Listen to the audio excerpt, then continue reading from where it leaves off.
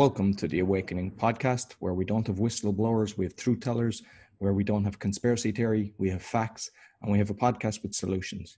Today, my guest, I've met through a course that we're both doing on Unreal. He's actually creating a beautiful podcast that's touched me because it's a part of my book about the prison systems.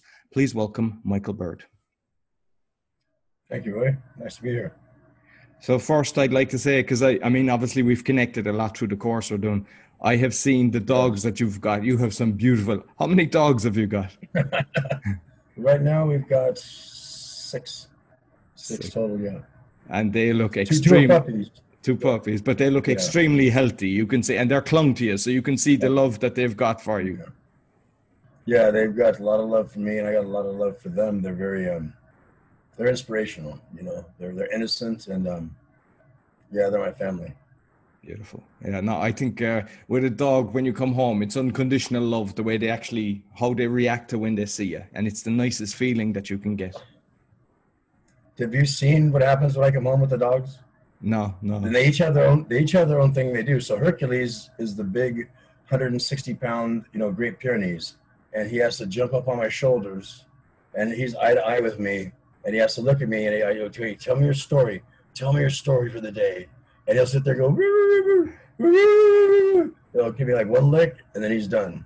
And then Brizo, she just wants to come up, and then I go down. She hops up real quick, gives me a quick lick, and then she's done. And then Magnum comes up, and he's kind of a spaz, and he just like jumps, and just like wants more and more hugs, and he wants to dance. So he likes it when I grab his arms, and then he do a little dance with him, and then let him go. And then I have my tenants that moved in, and their dog, when you go to pet her, she's just so lovable. She immediately falls over to her belly and just wants to like submit and have you rub her belly. And then I got the two puppies. They don't know what to do. They just come want to bite my feet.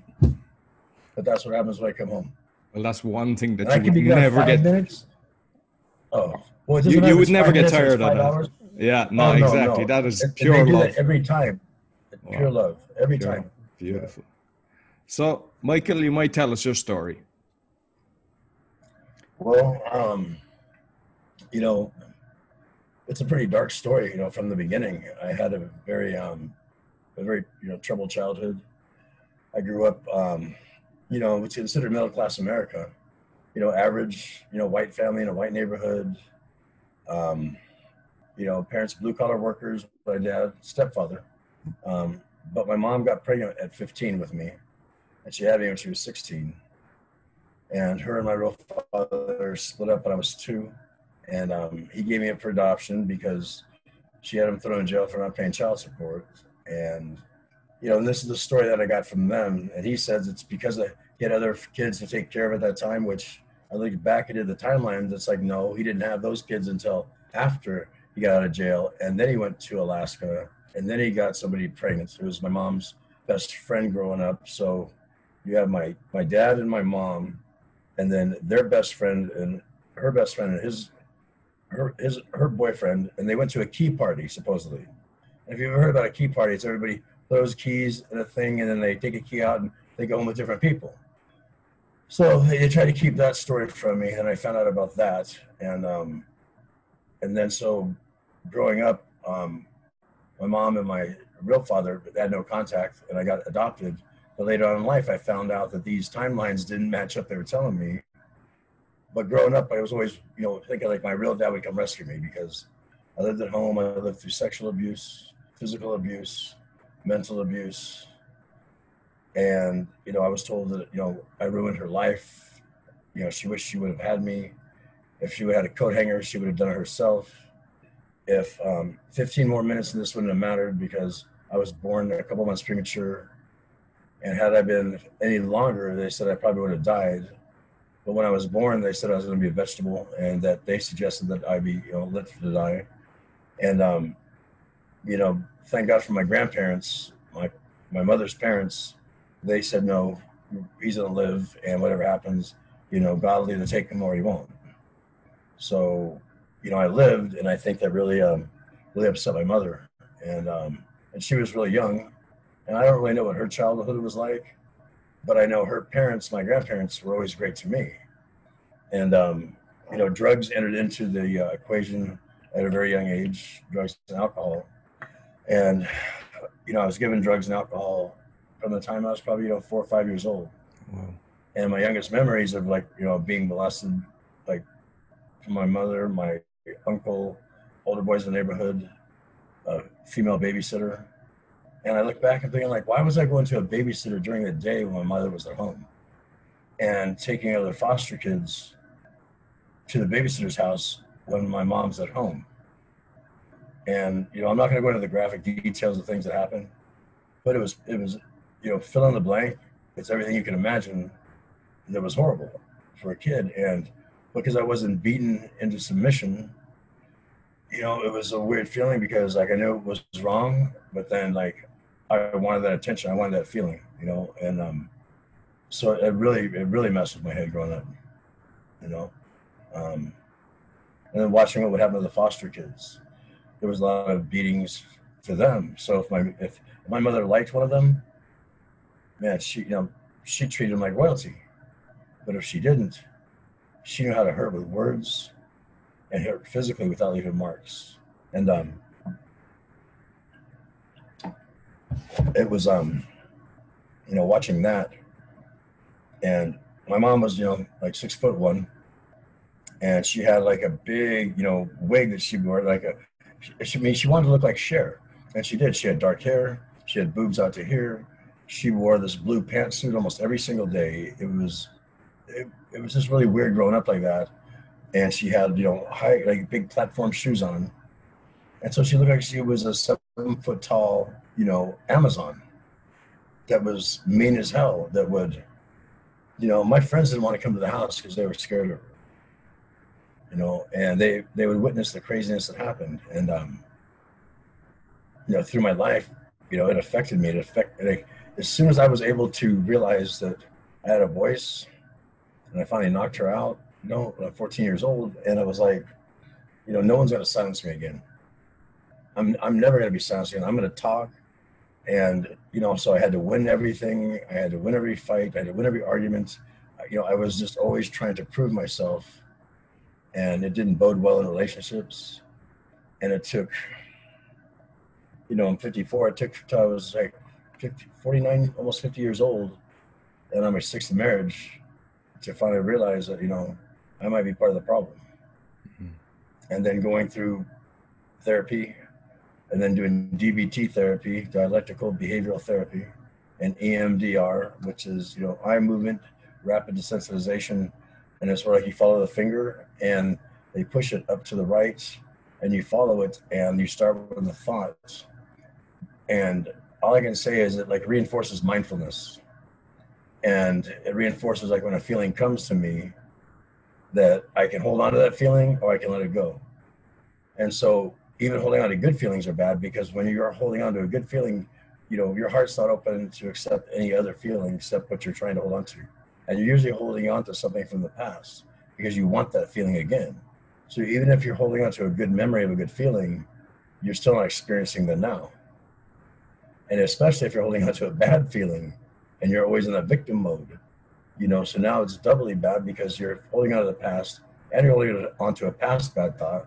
So now you're reinforcing the bad thoughts and you're not open to receive any good ones. So learning how to let, it's like, trying to grab water. You can't grab water. You can't grab smoke. You can feel it go past you. You can experience it. But now I can let it go and I can experience each moment in the now and like live in that space where, this moment hasn't come. Okay, now it came, now it left. And now it came, now it left. And like you and I are having this experience right now. Well, what's going to happen in 20 minutes doesn't matter. And what happened 20 seconds ago doesn't matter. But like right now is all that matters. And so we're constantly creating like what is our now going to be. And so when they talk about co-creating and things like that, I have learned so much through, the people in the book. At the end, I put the resources. I think I gave you that copy. You did. As all the people who've influenced me. And you've got people like Joe Dispenza and Bruce Lipton and Brian Rose and Anthony, Robbins, and just like all the people that I put on there. Wayne Dyer, one of my favorites. I remember one of Wayne Dyer's. There's a compilation of his interviews, And one of them said, wouldn't it be great to go through life with this peaceful knowing that it's all going to be okay? And I was like, fuck, that's what I've always wanted. Yeah, I want that. I want it to be all okay. Oh my God. You know, I tell you, I still get chills. Like when I think about when I first heard that, oh man, I just get I get that same feeling of like, God, that's what I want. Yeah, that's what I want. And then I read a book called The Way to Love. And it's probably more funny the way the book came to me, but the book is an amazing book. But I was at my ironically, I was at my stepmother's house, the one who my mom and her were best friends growing up until we had the babies, and she got caught fooling around with my dad and whatever. So that woman, my dad ended up marrying her, so I have half brothers and sisters from her. So I went up there to stay with her this last summer, or like 4 summers ago, and she really liked my wife Robin, that I was wife number 6, and but you know I needed to get away. Her and I had split up. I went there to stay with her, and we met some biker guy in a bar, right? So I had my Harley, and you know she's always liked bikers, so I took her on a ride, and we went up to a bar, and then she meets some biker guy, and she's an old biker broad, and she doesn't care. She just like wants to get on someone's bike and ride. So this guy was pretty intelligent, you know, and he was woke, you know, and so we started talking, and he kept talking about this book. He goes, "Yeah, I don't know if you're ready for it yet." And I'm like, "What are you talking about?" And he kept us up throughout the night. And I finally said, "You know what? Who gives a fuck about your book? Whatever. You're right. I'm not ready for it. Okay. I don't even want to know about it." He says, now you're ready for it because your ego doesn't want it. I go, "Oh, great. Okay." So he told me the name of the book, and it was called, you know, The Way to Love. Okay. And that book, The Way to Love, was like, it opened my eyes about how to, if you really love something, you know, it can't be something man made. And it has to be when you decide that you don't want it, and you look at everything in your life from perspective of, do I want it, or do I think I need it?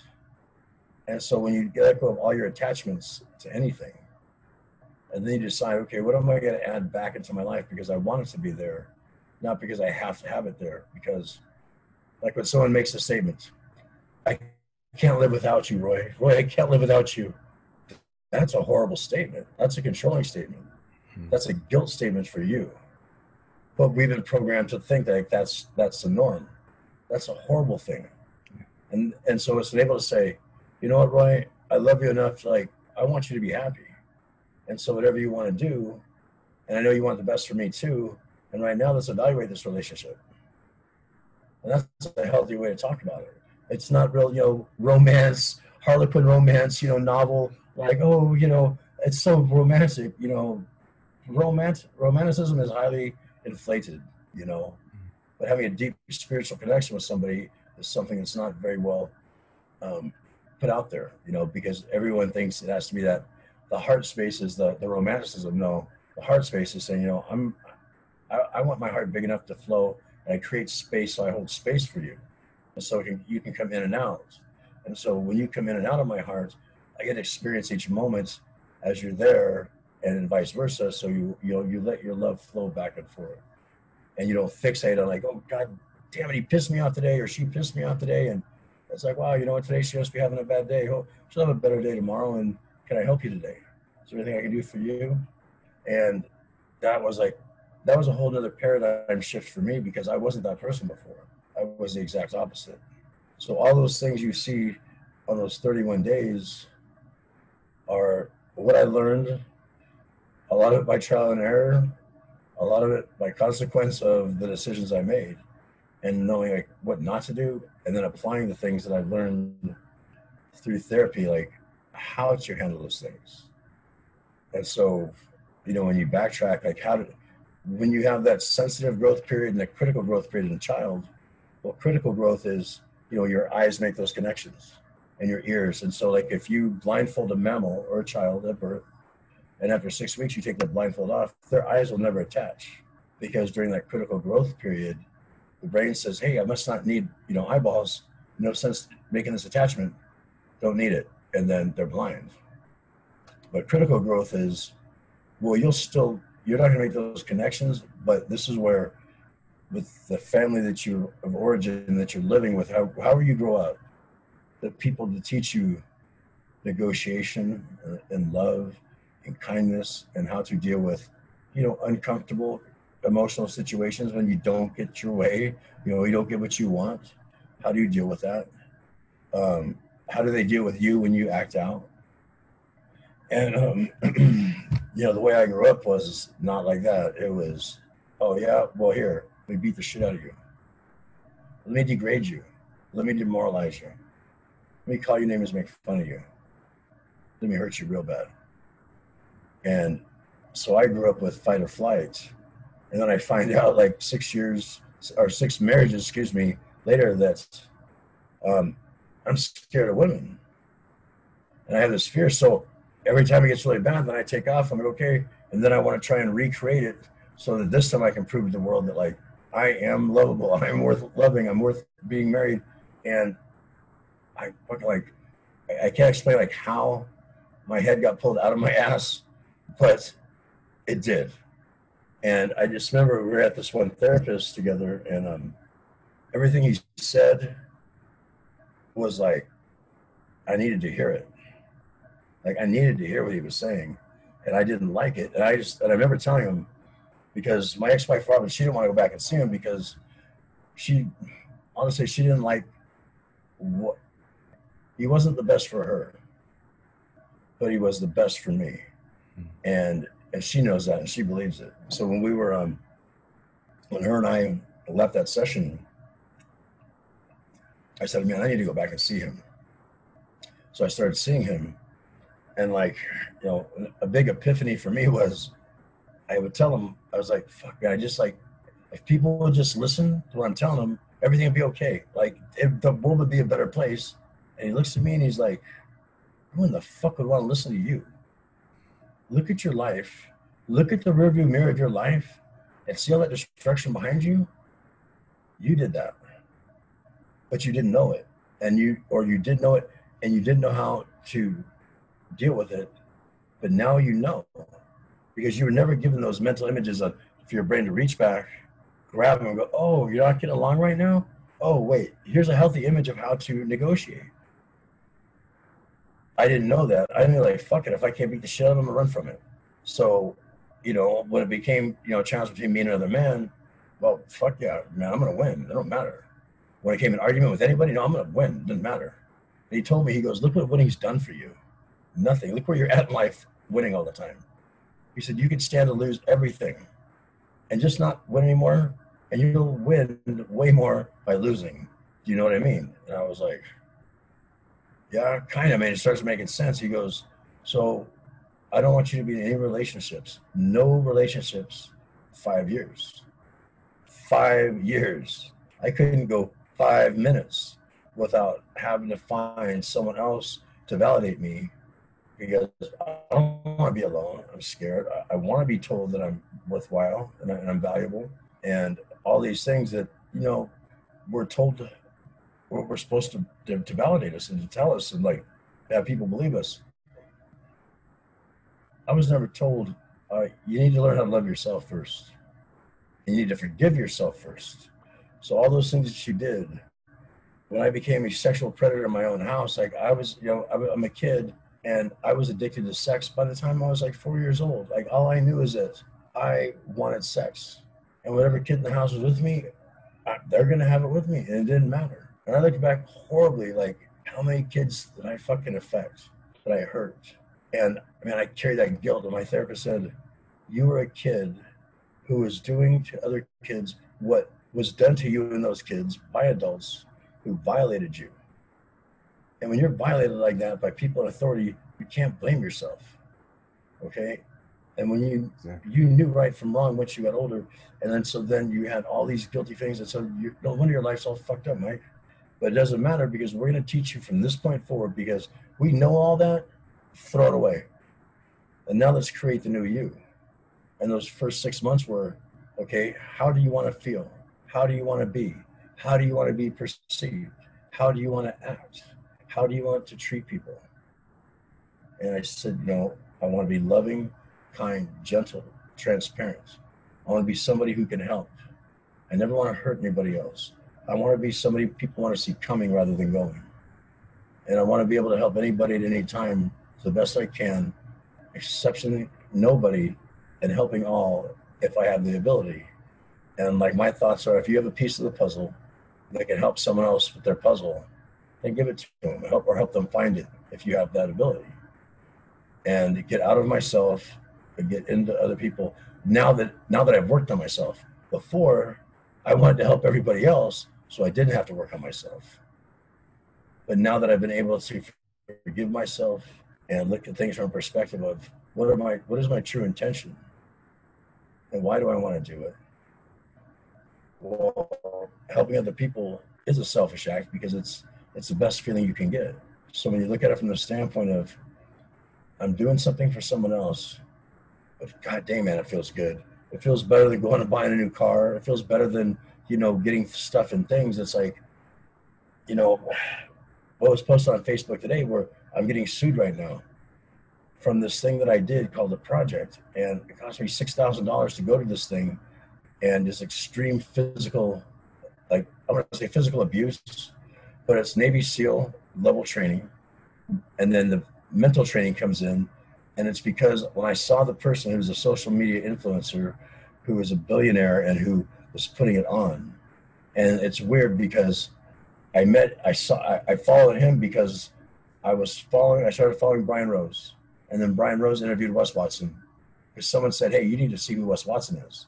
So I see Wes Watson interviewed on London Real.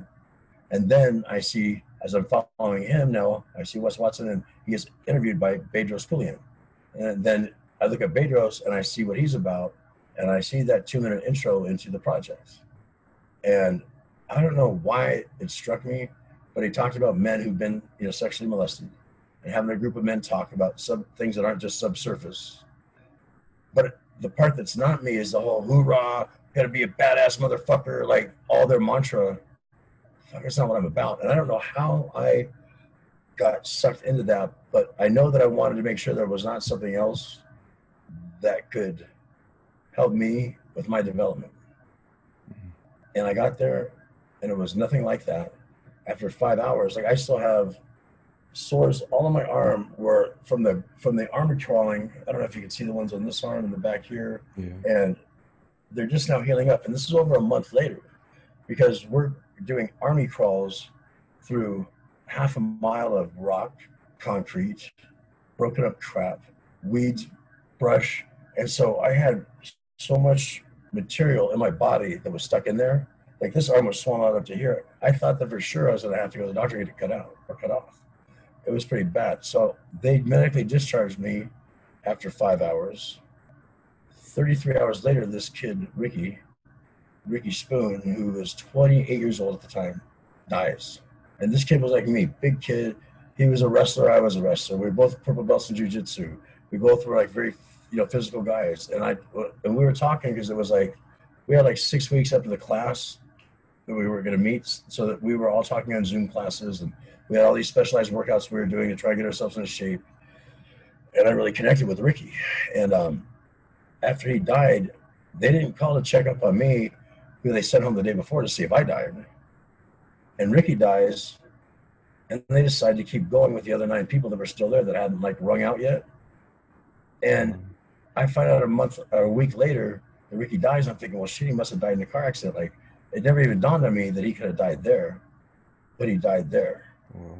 And then one of the people that was there on site, one of the other candidates, told Ricky's mom exactly what happened. And then when he called me and I talked to him, he confirmed everything that she told me. And but when Bedros called her, he lied to her. He said that there was more people there qualified in life-saving techniques than there were candidates. Fucking bullshit. Like, it's just a lie. But in California law, guess what? Wrongful death suits can only be brought forward by the wife if they're married.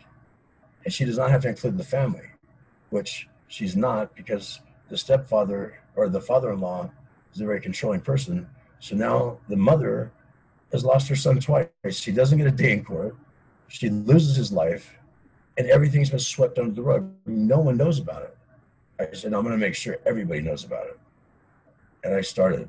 And so today I got served by a billionaire basically to stop talking. And I said, oh, well, let me put this on there as a matter of fact. So let me put this up on the thing. But first I'm going to call the attorney. And I call the attorney with Ricky's mom on the line. And the guy starts screaming at me. And I said, well, I'm going to go through your letter with you, and I'm going to categorically go through each of the things you're questioning and saying, and I'm going to tell you why I believe I have the right to say them. And he was like screaming, you're not going to waste my time on this. And then he hangs up. And that's okay, because now it brought to light, you know, something that I'm doing for someone else. And when she asked me, she goes, what are you doing this for me and my family for? I said, because it's the right thing to do. Yeah. If I didn't do this, this would fall through the cracks. And I don't want this to happen, because, you know, this guy was, now I feel that this man is preying on people who've been through trauma like myself, extreme PTSD. And then he gets this certain type of people, and it's almost cult-like. And I didn't realize it until, like, one of the newscasters I got a hold of on NBC down here, now they're going to make it a big story. They're waiting for the coroner's report to make sure there was no other underlying condition. But once we find out exactly what he died from, which I guarantee you it's going to be heat stroke. I know it. I was a safety and risk manager for 9 years for the government out here. Like, and I didn't have that. I didn't have that mindset when I went in there. I wasn't going in there as a safety and risk manager. I was going in there as a person who wanted to make sure there was no more broken parts of me. And the only good thing that came out of that was there was 8 books that we had to read. And there was like 4 of them that really held, it's like, it wasn't layers of the onion that I've been unpeeling. It's like there's a whole other fucking onion over here that I need to peel when I'm done with this one. And one of the books was called No More Mr. Nice Guy, the Mr. Nice Guy syndrome. Oh my God, like it blew me away, like how they asked 20 questions, like to see if you've got the syndrome. Like most people have maybe 2 or 3. Oh, I had 18 of the 20. You know, it's like, holy shit.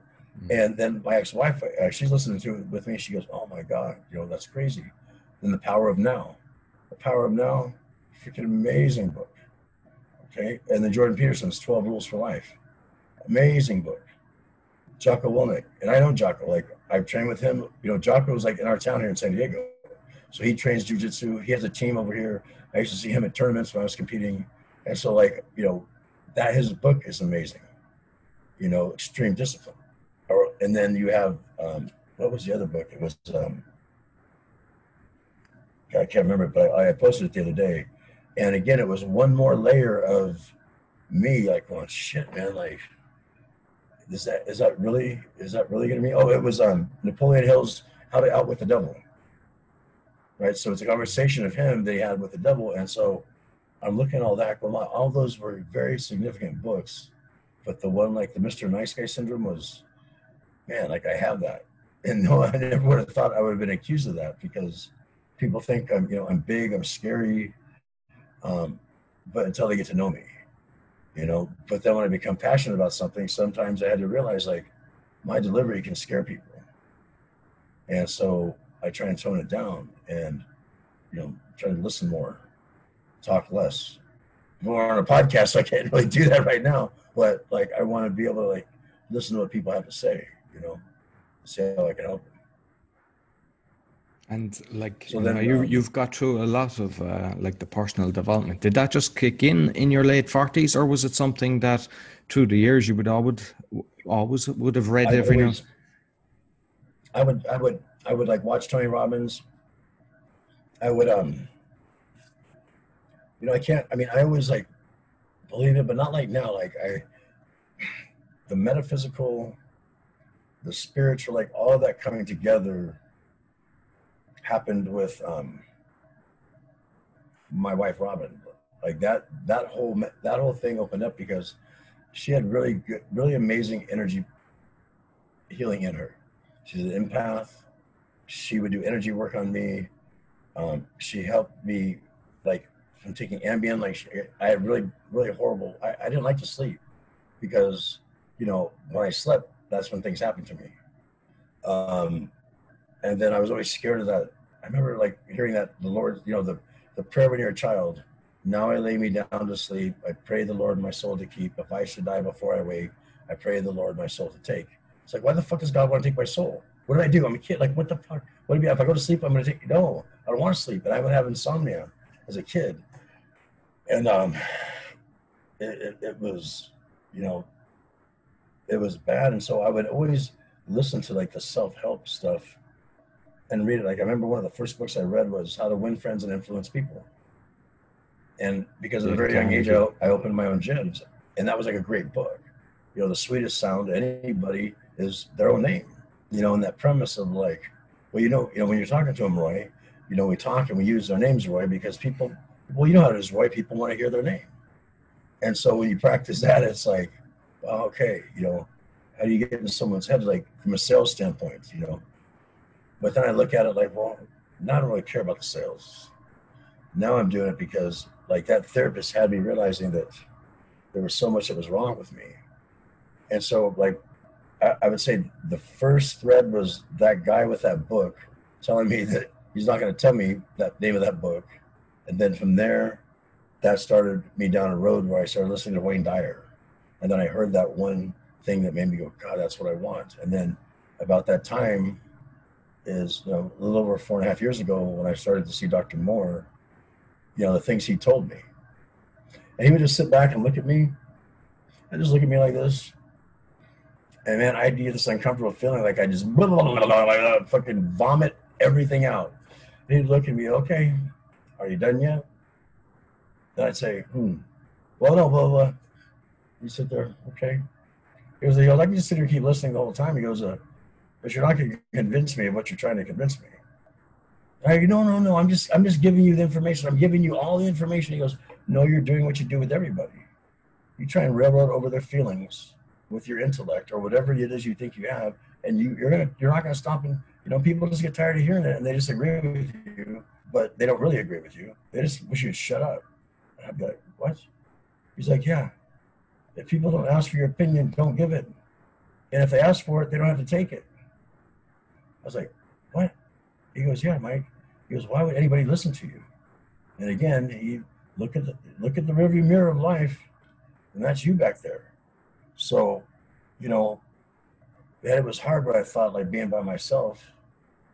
But I know exactly why, because now I don't have any desire to get into a relationship. Anything it's going to take away from my personal development, and in doing this, the book with Icon, and so through that, it kind of Icon comes in there about that time. About 5 years ago, 5.5 years ago is when I started realizing, when I first had the idea for it, and I was trying to get the gentleman on American Idol. He couldn't get on because it was past. And I thought, well, that's bullshit. And then the whole thing about ex-con to icon came, talking to him and how would we do this thing? And so we put it together, and I've been pushing ever since. And I've been to Hollywood, and I've met multiple producers. And the gentleman that's in it with me, Rusty Coons, that's in that clip, that 6-minute clip for Icon, like he's on Sons of Anarchy, and he's a Hells Angels president in Los Angeles or San Fernando Valley. I mean, he's pretty high up there. Like he's a real badass biker. In the prison, he's got a really good metal band, Attica 7, and he didn't know me from Adam. And I'm just thinking, like, who's going to be my badass Ryan Seacrest for my gangster American Idol? And I was looking through, and I see this clip with Rusty in it. I go, that's the guy. So I start Twittering him, texting him, emailing his business office, and the next day I got a call, and my ex-wife said, hey, some guy named Rodney's on the phone for you. And I get on the phone, and Rodney, he goes, oh, this is Rusty. What's going on? You want to get a hold of me? And I'm like, oh, shit. So we started talking, and he was like, that's the best idea I've ever heard. He goes, it's fucking brilliant. He goes, man, I'll help you out any way I can. If you can get this to Hollywood, I'll do whatever. He goes, but Mike, it's going to be hard. He goes, I trust me. He goes, I've been doing this for a while, and it's a tough gig, And, but I had the nerve to ask him. I said, okay, I'm going to send you the NDA, the non-disclosure agreement. And he's like, what? He goes, don't take this the wrong way. You're a nobody. We don't, in Hollywood, we don't sign NDAs with nobodies. I said, well, I want to protect my product. And when I sent him over kind of the take sheet on it and the NDA, he went ahead and signed it. And then we were talking, and I already, so the part of Icon when it talks about the person who was on there, McLean, and his mother's talking, and he's talking about like he went down a road, he came back out, and that shows a clip of him singing. That was all done by a different videographer. And I was taking that to Hollywood in a couple of days, and that's when I asked for Rusty's support, and he said yes. And then my assistant said, and this is in real estate, so my real estate assistant said, hey, why don't you ask him if he'll support you in this? And let's see if we can get him to go on camera with you. I said, well, it can't hurt. And I called him, and he said, yeah. He said, when can you be up here? I said, I can be up there today. So we went up that day, did it in one run, and that was it.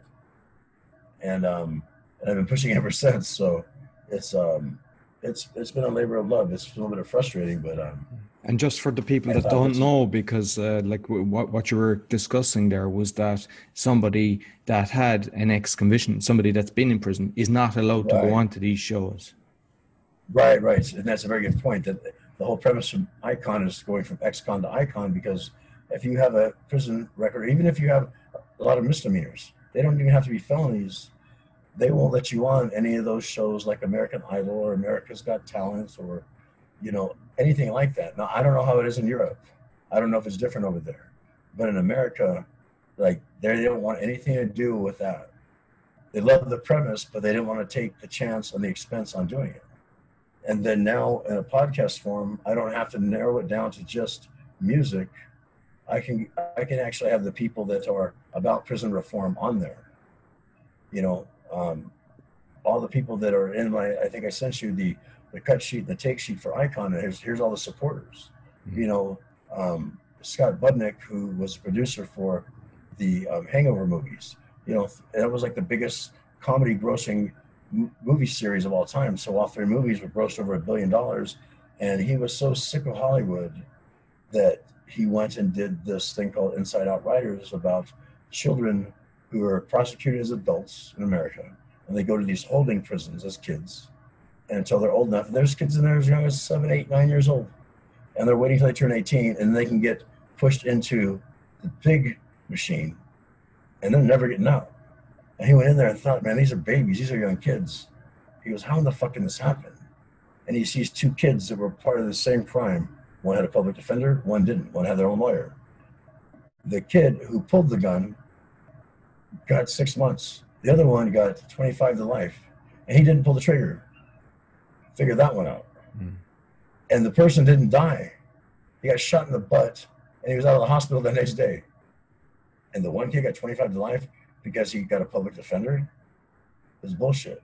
So Scott left that Hollywood and started the ARC, which is the Anti-Recidivism Coalition, and he went full time into those types of things, righting all the wrongs that were done in the prison system.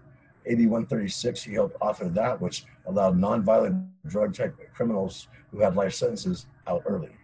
And those are the kind of people, now I can have those people on the show as well, plus the people that have the musical talents, and let them play their music for people and let them tell their whole story, where they went in life, how they started. Like Mike, for example, people like me, my therapist and my psychiatrist said, and they both told me this: you've got the worst story we've ever heard.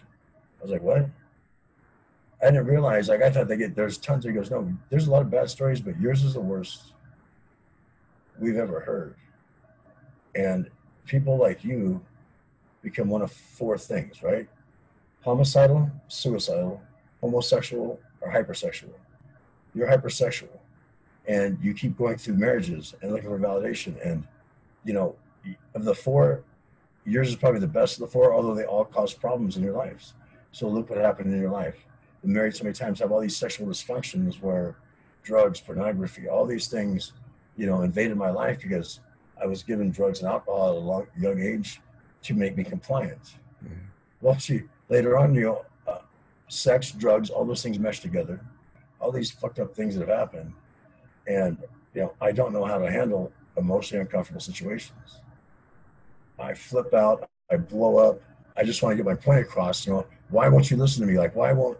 Because I didn't realize, like, it's when you put somebody in the defense because of your size or you're yelling over them, they're not going to do anything except try to get the fuck away from you. Yeah. And I just want trying to tell the people that I love, like, fuck, man, you don't understand. I don't want to be this way, but I don't know how to communicate this.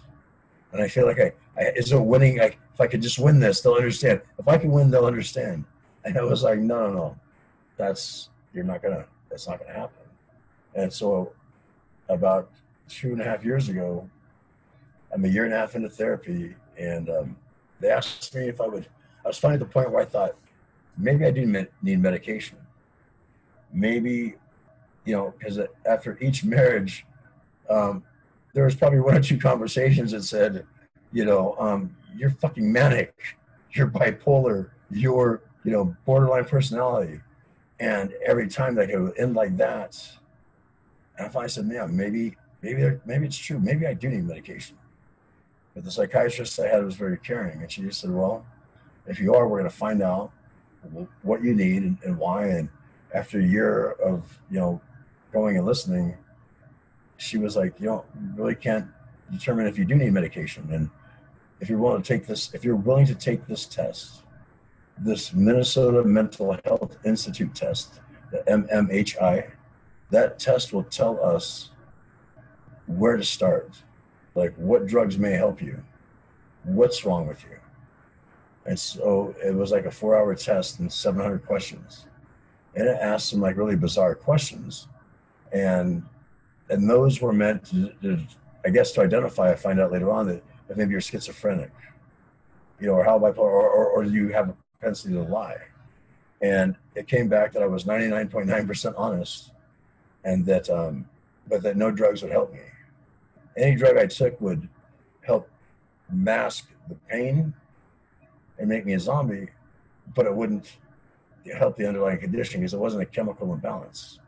It's actually amazing that you say that, because normally it's the opposite. They're trying to pump you with drugs. So the fact that you got that, it's fantastic. They know that you got the right people that were supporting you.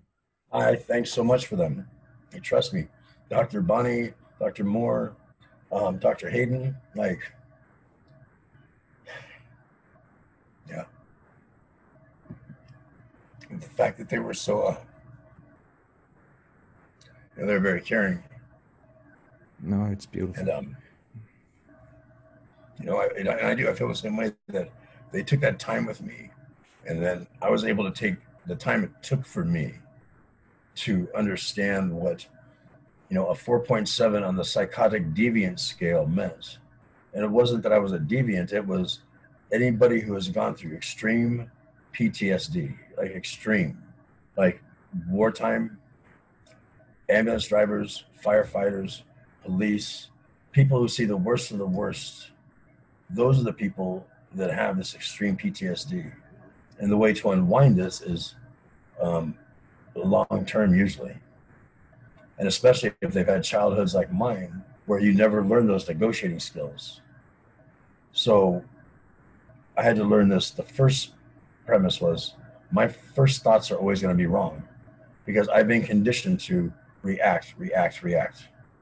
Emotionally, whatever I'm feeling at the time, react on it, amplify it, let everybody know about it, and make sure they agree to it.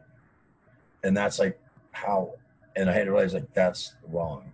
My first thought's gonna be wrong, and just step back from every situation that was emotionally uncomfortable.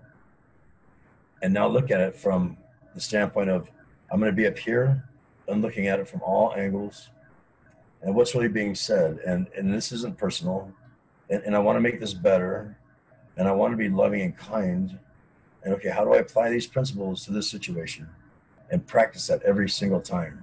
And then go back and say, okay, and then try and apply what I want to get across. And then if I feel myself getting out of sorts again, step back, reevaluate it, and then go back in. And if I need to apologize.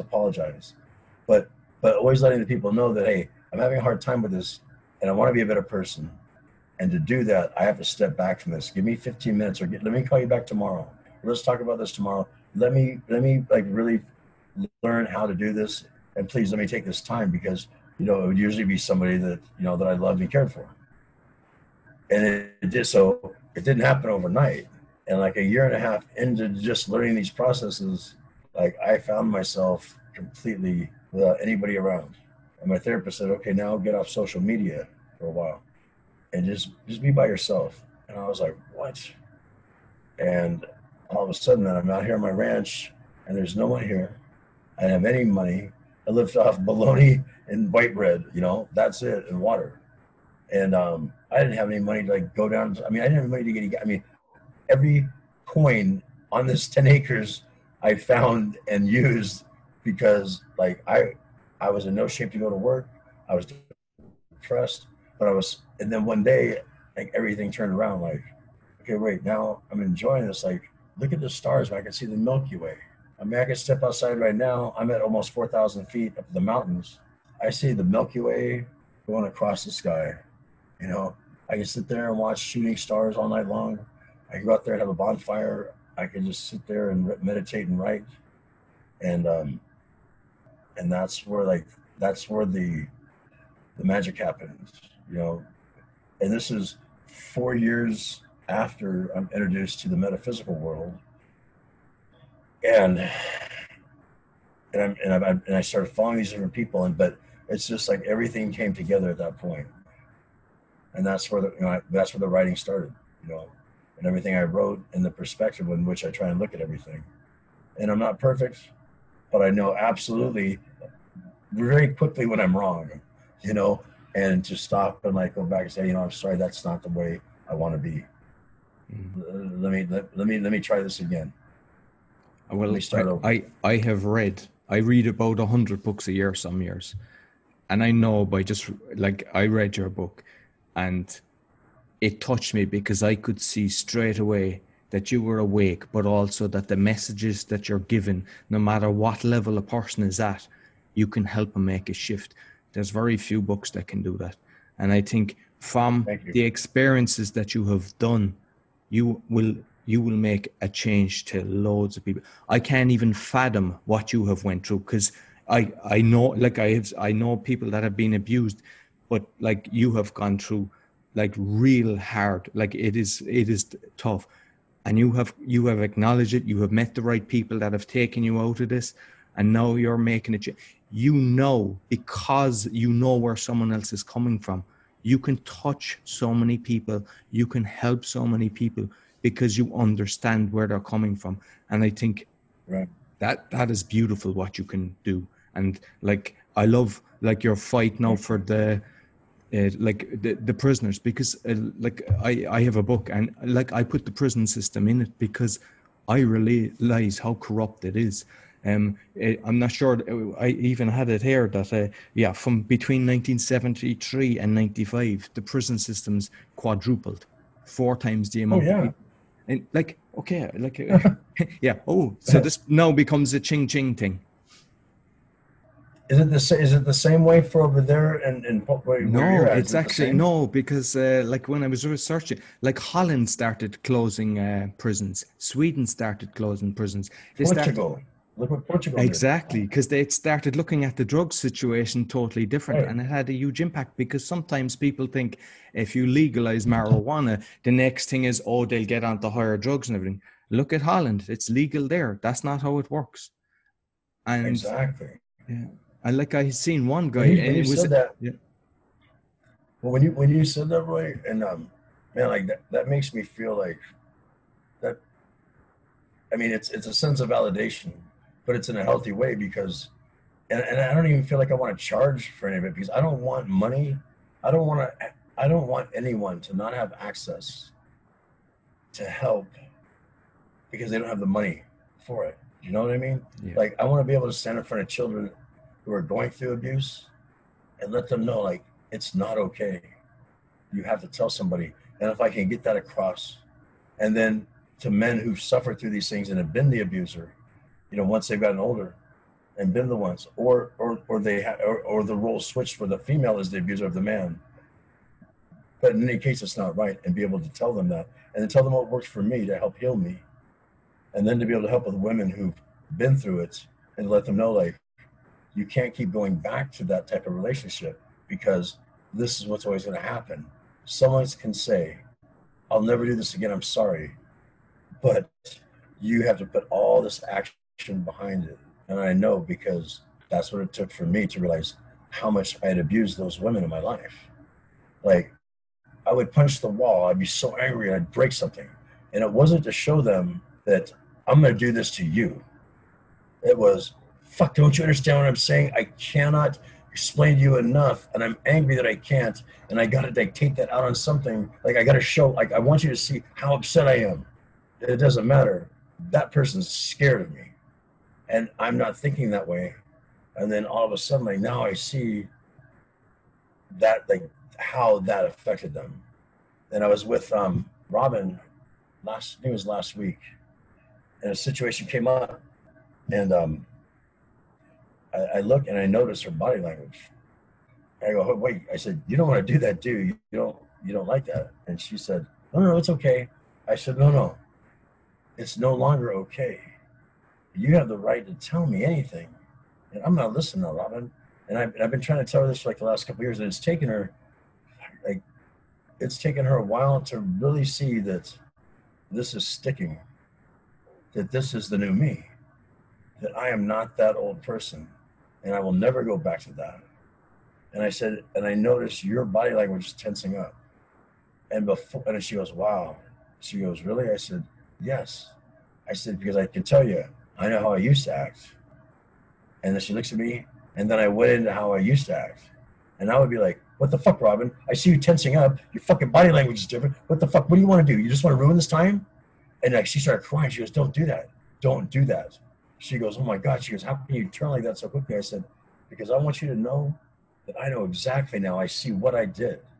And I can tell you, I know now even better now watching this with you, like how much I must have terrorized you, how much like you were living in fear.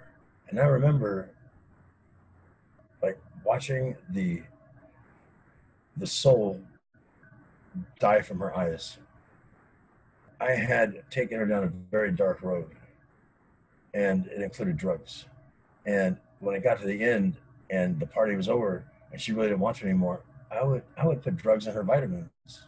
I would put drugs in her coffee because I did not want that party to end. That was horrible. To have to fucking like look back and go, how in the fuck had I done that to someone I loved? But I had to forgive myself and say, look at it. Because I'm making changes now, the only thing I can do to let the people know that I've hurt is to let them know through my actions now. How they see me now, how they see me act now, how they see me respond in those situations with them. Like I didn't before. I just didn't see it. I didn't know. I didn't know my delivery was bad. I didn't see myself as being, dominant and overbearing because I'm not a bully. I would always help the ones being bullied. But in my personal relationships, I was fucking being bullying and not knowing it. Like I didn't know that I just fucking thought I was right. And if they would just do it my way. And that's ego, that's bad. It's just all that shit is who I don't want to be. We have all our own belief systems. Yeah, you were programmed. Like we have our belief systems from the journey we have taken. And like you just assume you're correct and they're incorrect. But now because of what's happened, you're able to step back and then go away and take, time out. And it takes a big man. And I don't mean your size because, I mean mentally to actually put up your hand and acknowledge where you actually made a mistake and that how you hurt it and to admit it. And even all the different things that you are coming up with, because a lot of the times people, they don't want to say it, they keep quiet. And I think it's the best thing you can do because, and you've probably noticed that yourself, when you actually open up, a lot will actually open up as well. Because a lot of the time people, they close their mouth, they put their head down and but once you just open your heart and you say, look, this is exactly how it is, more will do the same. And by doing that, I think you allow them to actually recover by just being so open. Right. Well, I'll tell you, Robin would tell me, this is what she would tell me. And I was mad at God for a long time. And now I can say, and now it doesn't matter to me if people say it's God, the universe, Mother Moon, the Mother Earth. It doesn't matter. There's a source energy that we all come from. And if you believe it's Christianity or if you believe in anything else, it doesn't matter to me because we connect, and I believe everything's okay. As long as whatever I'm doing in my life doesn't go over here and prevent you from doing what you want in your life, and vice versa, if we're all in this path where we can do what we want and we don't stop or impede anyone else's ability to do that. And if we choose, we can help them if they want it, and vice versa. But we have the absolute right to choose what we're going to do in life as long as it does no harm to other people. And she would tell me when I was raging at God, going, fuck you, God, you made all this up. You let my childhood be stolen from me. I'm going to fucking do what I want. I'm going to rage and I don't care. I'm going to take every drug I want. I'm going to perform every type of sexual act that I want. I'm going to fucking be this person that's going to be Mr. Extreme in everything I fucking do. And I'm not going to lose. So fuck you. And she would she'd say, like, Mike, God didn't do this to you, but God made you strong enough so that you could help others who aren't. She would tell me, God made you strong enough so you can help others who aren't. And when that sank in, like, God made me strong enough to help others who aren't, it's suddenly like that was another shift where, I can use this. I can use this for good. Like I can take these experiences and I can let other people know that you can recover and you can get help if you want to. And it's not going to be easy, but it's not going to be hard. It's going to be whatever you make it.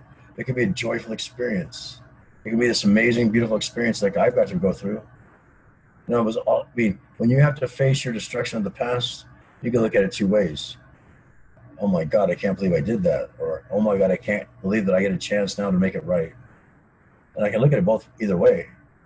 Nothing's really good, nothing's really bad. It's what I make out of this, if it's good or bad, And so when that kid died, that's a bad thing. And I'm talking to his mother, and we've been talking now. It's been over a month. Like every day we talk, and how we're going to do this and what we're doing. We're talking to the detectives. We're talking to the news people. Now I put it out on social media, and she says, "I just don't know what I'm going to be able to get. How can anything good come of this, Mike?" I said, "Carol, when you get through the grief, when you get through the sadness, losing your son, and like you said, he was your favorite, and your other kids knew he was your favorite. Ricky was your favorite. When you're done with this and you truly cry it all out and you let all your tears go and you cry as hard as you have to cry and you cry till there's no more tears and then you do it again and you do that and one day you're going to wake up and you're not going to need to cry anymore. And when you do that, you're going to be uniquely qualified to do something no one else can do, Carol." She said, "What's that?" I said, "Help other parents who've lost their child. Because until you've lost a child, you don't know what it's like. So you'll be able to take this experience. It's horrible now. And it's probably always going to not feel so great. But when you help 1, 2, 5, 10, you help parents the rest of your life in memory of Ricky so that they can get through it. That's what you're going to be able to do if you choose to." And then she says, "And yeah, I can change that stupid fucking law in California where parents don't have any rights." I said, "That's right. You should have a right to be able to have part of that suit. And it's not for the money. It's so that you can have your day in court. So that you can say how much this man stole your son from you. And their daughter can say how much he stole her brother from you. And all these things that he's done. I feel, because I was there. I'm not being threatened of saying things I don't know. But I feel that way because he was absolutely irresponsible, in my opinion. And as a professional, I can say that because I've gone to school, I've been educated, and I've got a degree in safety and risk management. So I can tell you this, what they did was irresponsible. And threats are no threats by lawyers. I'm going to continue to champion for that lady. But I told her, but now look at, so now you've got 2 great things you can do. You can help other parents who lost their kids. And now you can try and change legislation in California so that parents' rights are established in some degree, form, or fashion. And then now she's got a spark in her, that she didn't have before. And now I said, there's so many things that need to be done. I can't do them all, but what I'm going to do is I'm going to point you in the right direction. I need you to contact this district attorney. I need you to contact this person. I need you to tell them your story and then put them all together, put your timelines together of everything that happened, the things you were told. And so now this lady's got a purpose out of her son passing away. And then my wife, Robin, she gets messages from people. And she was having strong messages from Ricky to the mom. And so I told her, I said, hey, my ex-wife, Robin, she's very, very, I watched her when spirits first came through to her, the first time it happened. And we were doing a sound bath over a friend of ours, and they started coming through. 5 came through, one session. And she was physically at the end, she was just wasted because they were very specific. And I tell anybody this, like, she is an amazing person. She'd be an amazing person for you to interview because of her energies. And now she's got her Reiki certifications. And she, before any of that, like the things that she's done. And so when I told her to talk to Carol, she said some things to Carol, and Carol goes, well, yeah, that's okay. But I really don't understand what she's saying. And other people might believe that. Well, then Carol went to somebody back in New York where she's at. And this person did a reading, and it was the same as my wife told her. And she was like, what the? And then she realized her nickname for her son, Ricky, was Little Bird, right? Little Bird. My nickname was always Big Bird. And so it was kind of funny when she told me that. I said, oh my God. And she said, you're Ricky's guardian angel. And then, I hear things in a different way than my wife sees things come through. But then I hear and get a feeling, and then Ricky's telling me, like, don't let this go. Don't let this go. That's what he's been telling me. And the medium gave her a message. He's telling his mom, what they gave me wasn't right at the end. What they gave me was what they shouldn't have given me that. And she doesn't know what it means. But like, he's telling me not to let this thing go. And he's telling her through the medium this other message about whatever it was they gave him. It wasn't what they should have given him. Now, when you try and take that to court, it's hard to prove that. Yeah. But from my standpoint, there's a focus now that I'm going to go down with that metaphysical direction that's going to lead us to that physical proof that needs to be exposed. You know what I mean? Yeah. And that's how I feel. And so all these things, you can turn anything around. And the people that I have that have gone to prison out here who've gotten out, so we're lifers, and what they've done with their lives now, it's amazing. But they're still told they're less than. They still have to walk on eggshells. The system is still set up to trap them again. Because like you said, if it was working, it wouldn't be growing. We're the widget in the machine. Why would anybody want to give up the widget to make the money? But check this out. Let me tell you a couple things here. Here's some statistics. If it costs $85,000 a year to house a regular inmate in the California prison system, how much do you think it costs to house a child in the California prison system per year? What would you guess? You would assume less, half that or something. No, 225,000 versus 85. 225,000, more than a Ivy League education. More than an Ivy League education. You could have them go to Princeton, Harvard.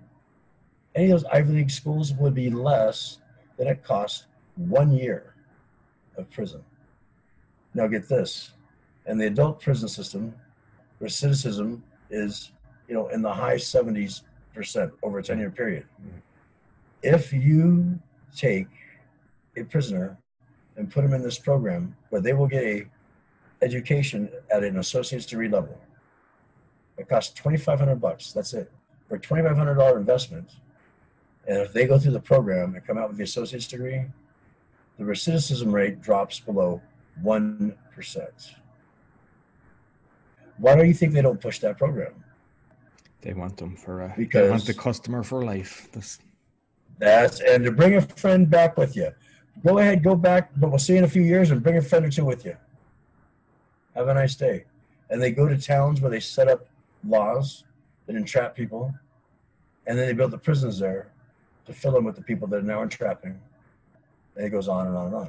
But now, let's say for that $85,000 a year that it takes to house a person in prison, what if we paid the prison system $20,000 a year for every prisoner that doesn't come back?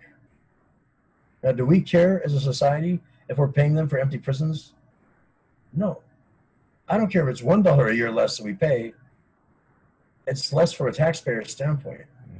And if the people aren't in prison because they put systems in place that actually work and benefit, then two goals will be, realized. One is people will really rehabilitate, and the people that own the prisons will really still get paid, because from a business standpoint and an economic model, if you have a prison and it costs you $85,000 for each prisoner, what do you think the profit is out of that? Let's say it's $10,000, but you're risking $75,000 over here. You're putting up in capital to make this $10,000 over here at the end of the year, right? If you put up zero and you get 20,000, the risk to reward factor is a lot better from an investment standpoint. So the only resistance will be the guards and the guard unions that are the biggest. Okay, they're the biggest ones. They're the ones that have so much power and influence over legislation. So now, if we come up with programs that really work and the prisons get rewarded, the prison owners, the people that own the prisons, will now get paid to not risk any money and to actually put their resources to helping people rehabilitate, educate. Well, that would be a novel idea, wouldn't it? Absolutely. And that's what I want to promote and be able to probe that business model, and it'll work. I've seen another, I think it was in America as well, where they actually allowed, from a dog shelter, they allowed the inmates to have an animal. Yeah, pit bulls and was it pit bulls in prison? Right? Yeah, the pit bulls, right? Pit bulls and prisoners, I think it's called. Yeah.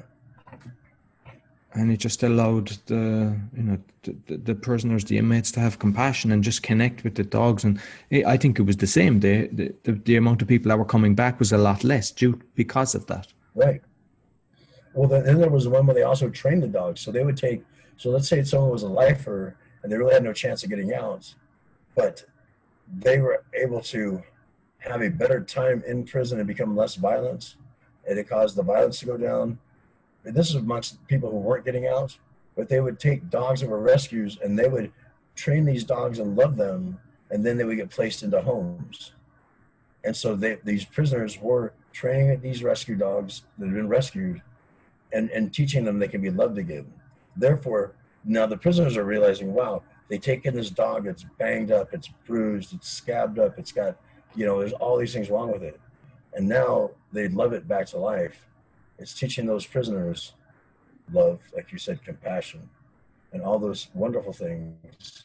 And so programs like that work, but there's no money benefit attached to the prisons. And it's diametrically opposed to what they really want, which is more prisoners. It's crazy, but that's what they want because they're a business. There's no business. No business is in the business of going out of business.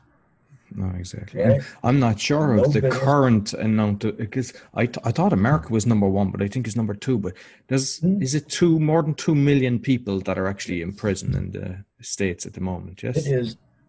Of the whole world, we're almost 25% of the prison population is in America. But yet what percentage of the population of the world? It's ridiculous.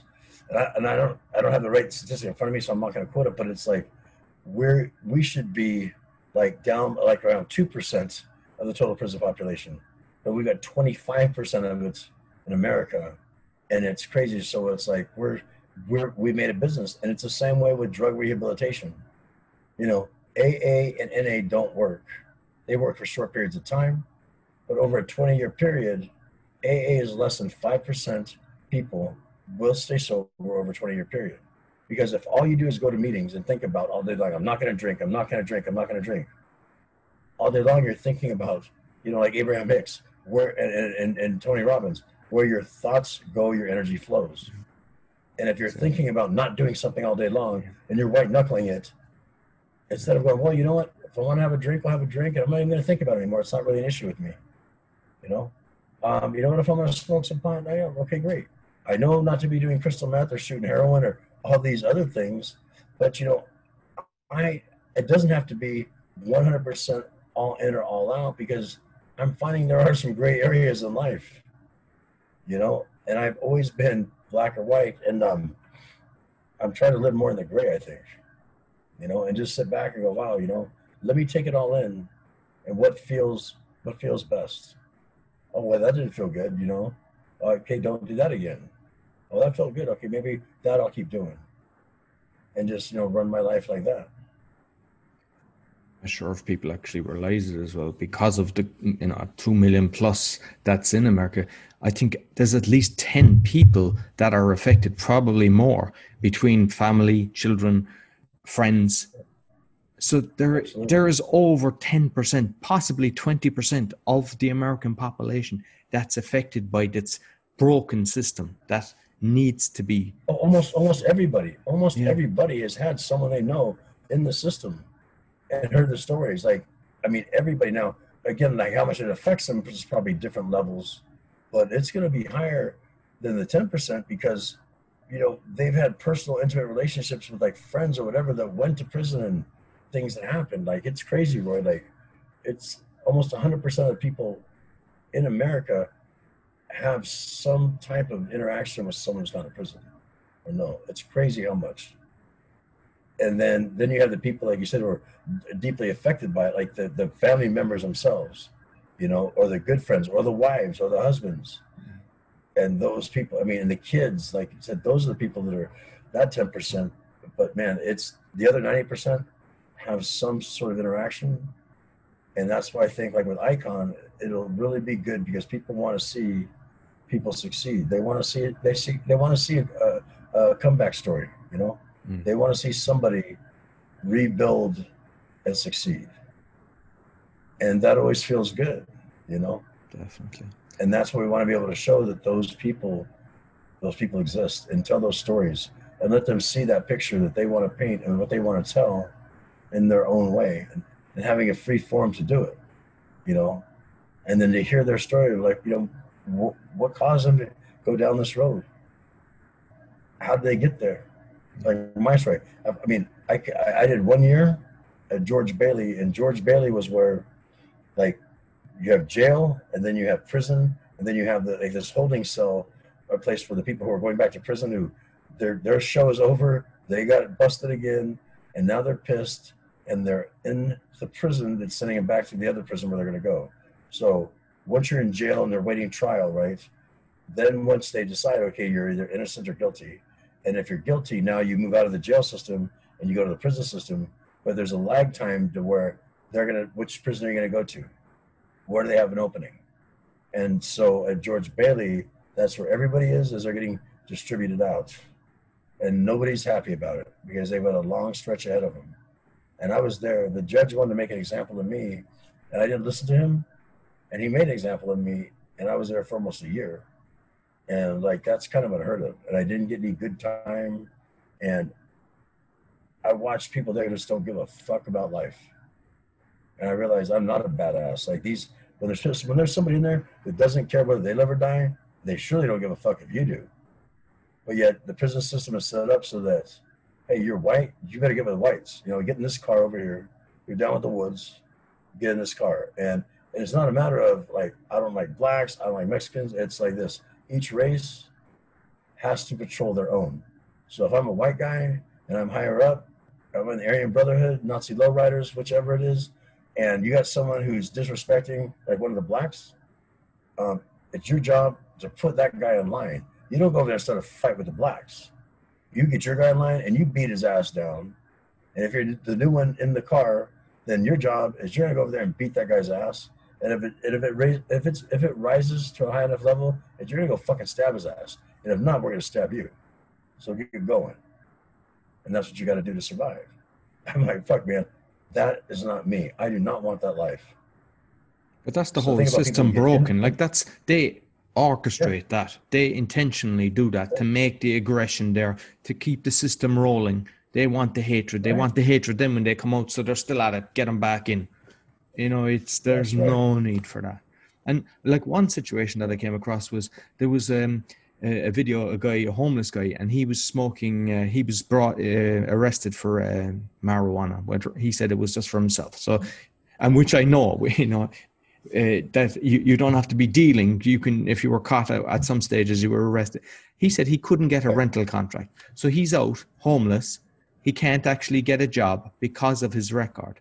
So if you look at you mentioned 85 grand. I know it's a lot higher some places. Even in Ireland, it was over 100 grand per inmate. If you look at because his way of surviving is robbing, is fighting. So then it's leading to court cases. It's the police have to deal with it, goes through the whole system again. It costs the taxpayer 10 times more than having respect, give him dignity, help him get on the ladder, help him get a job, I'm not saying give him a mansion, give him a small 30 meters squared, give him something to help him to get back into society, and don't be tarring them with the same brush. Don't stamp prisoner on their head. Let them blend in.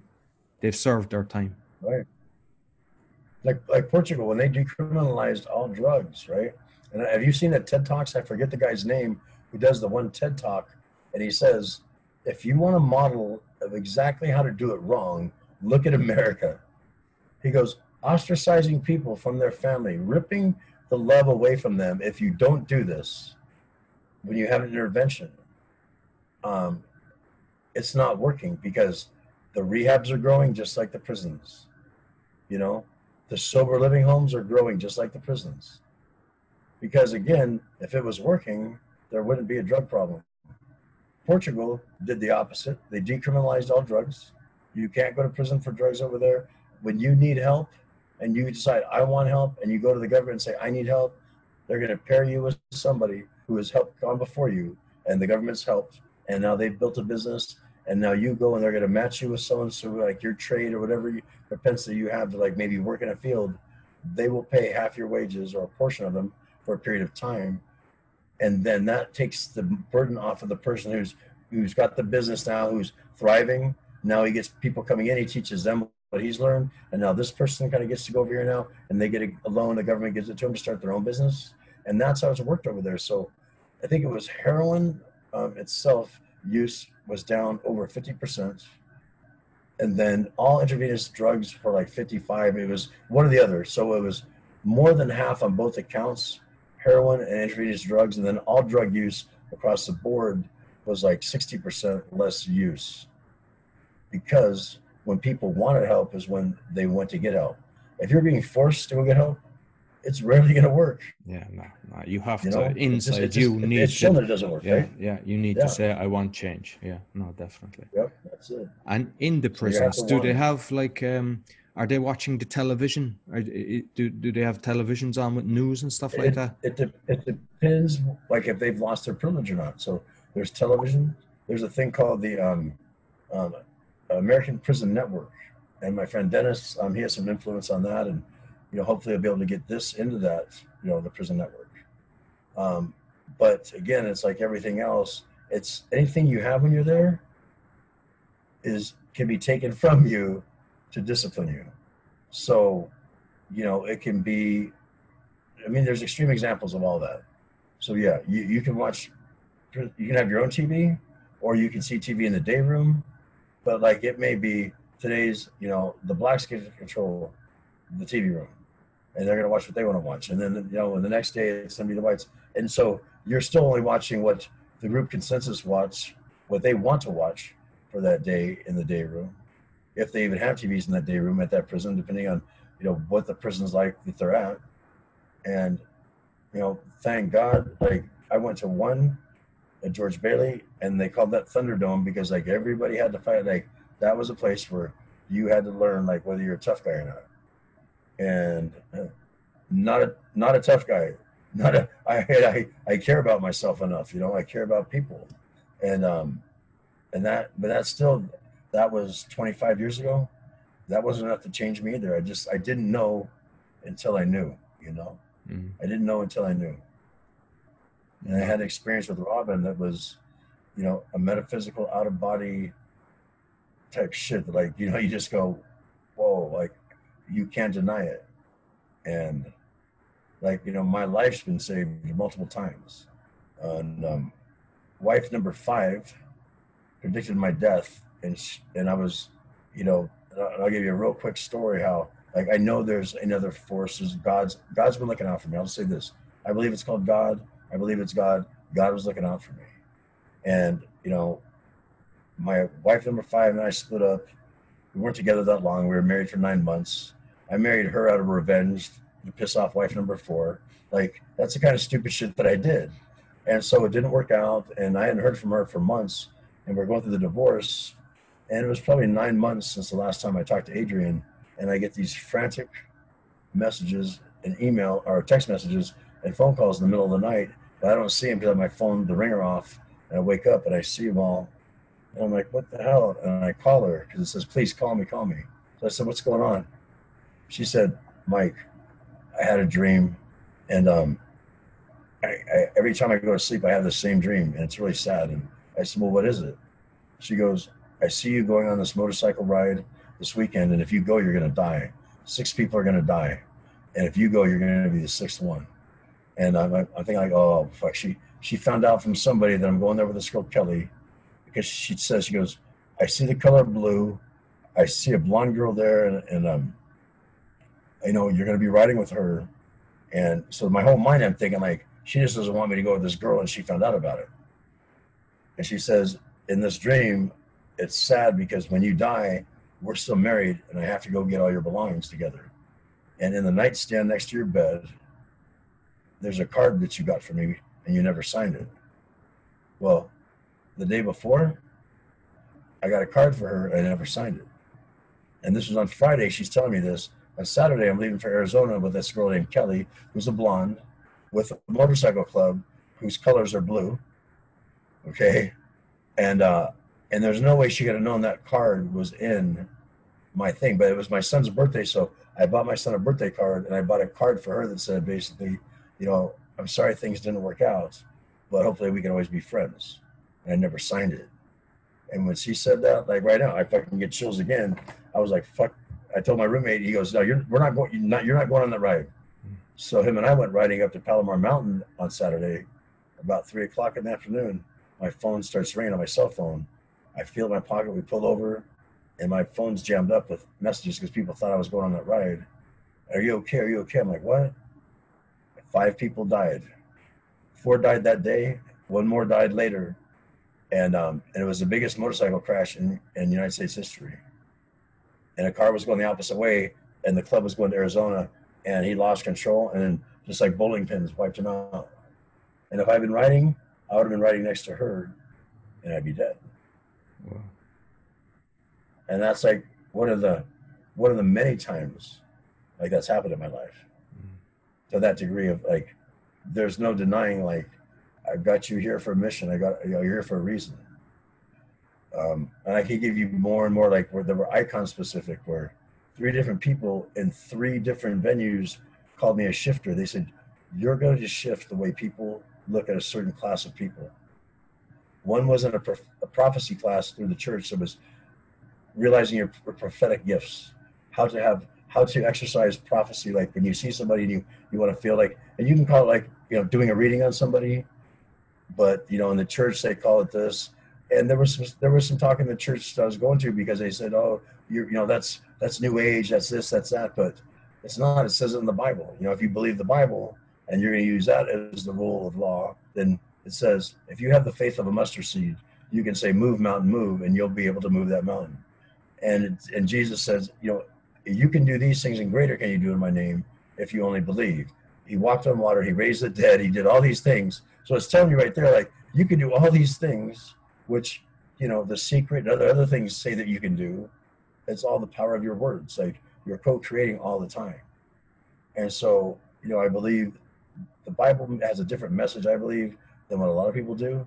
But I just keep it to myself, you know. But I'm going to tell you, like, when you're speaking those words into things, or letting words speak through you, like I've watched it happen with my wives, you know, to have that clear conscious contact with source energy, you know, whatever you want to call it.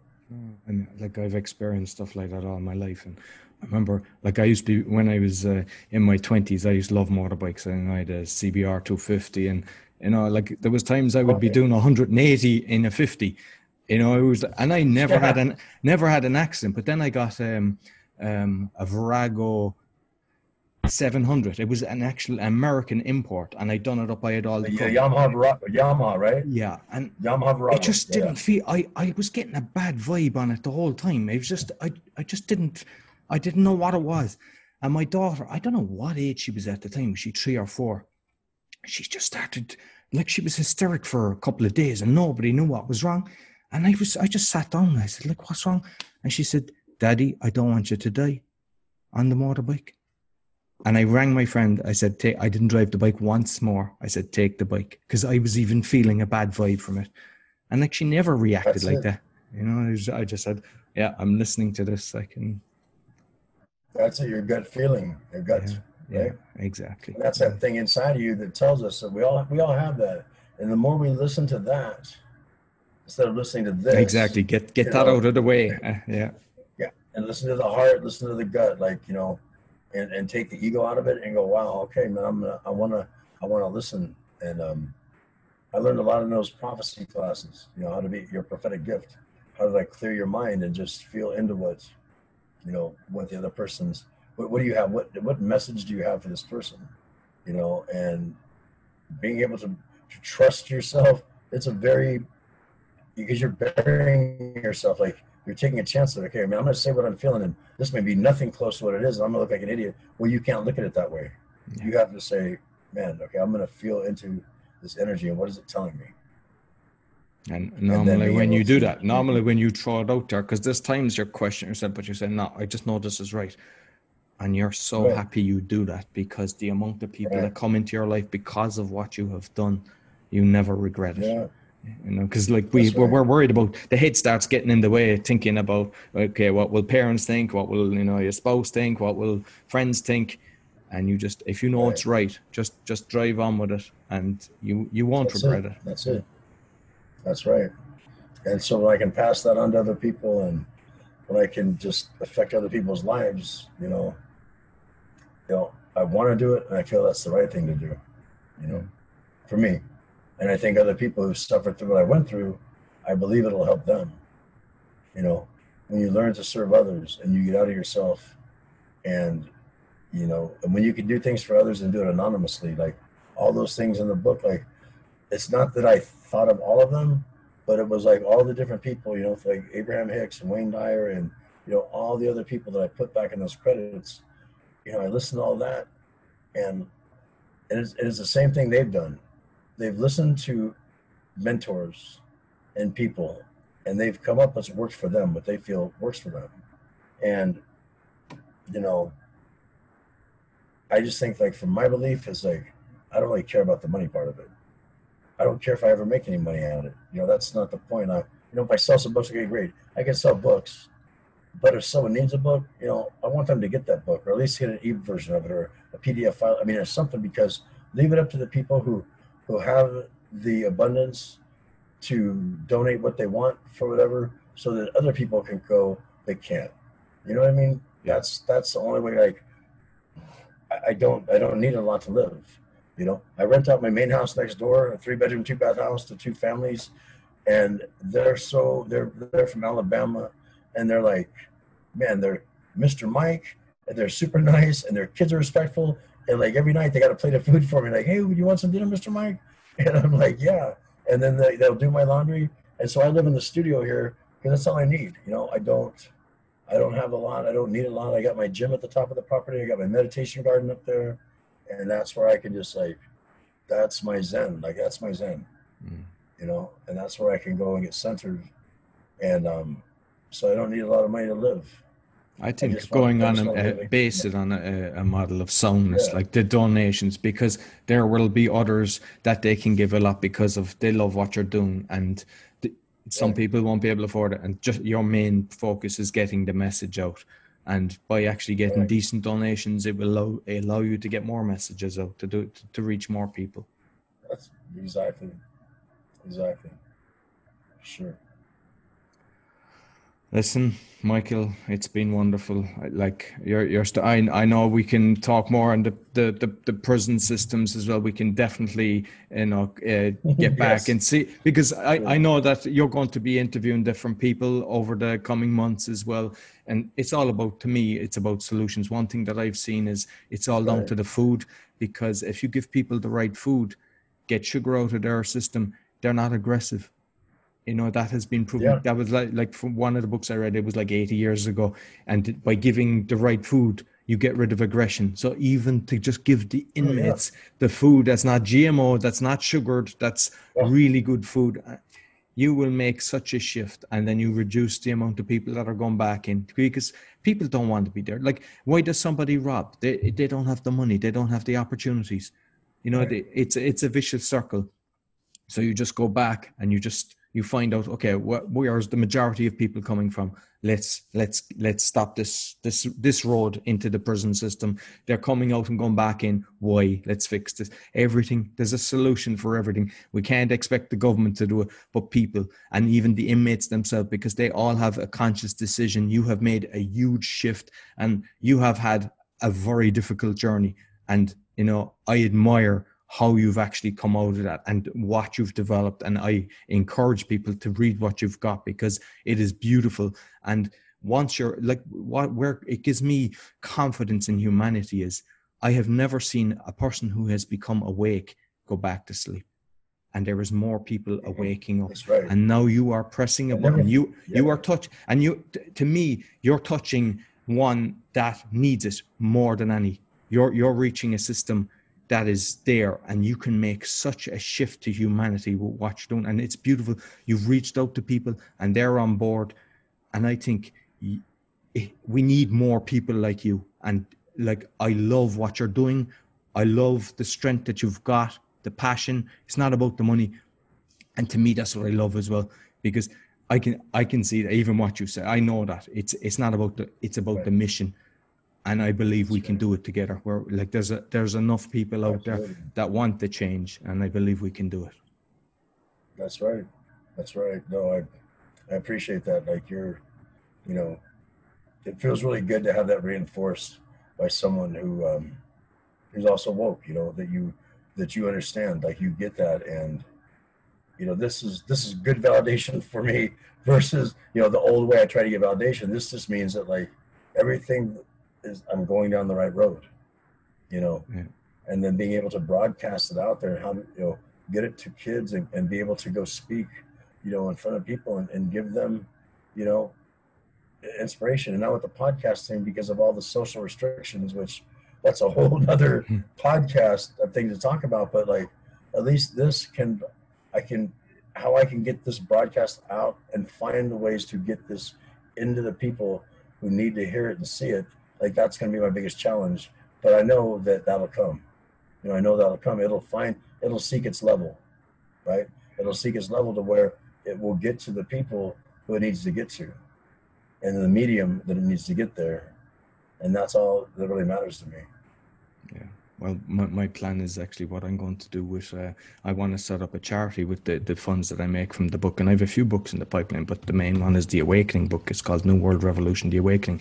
And my purpose is to create all these systems, and you have full transparency, because charities are very corrupt as well. And if we can have something where we've the right people on board, that Roy isn't taking out $1 million salary, Roy doesn't take any salary from this. We even set up different social media systems that aren't, that aren't controlled, that aren't telling you what to do. Right.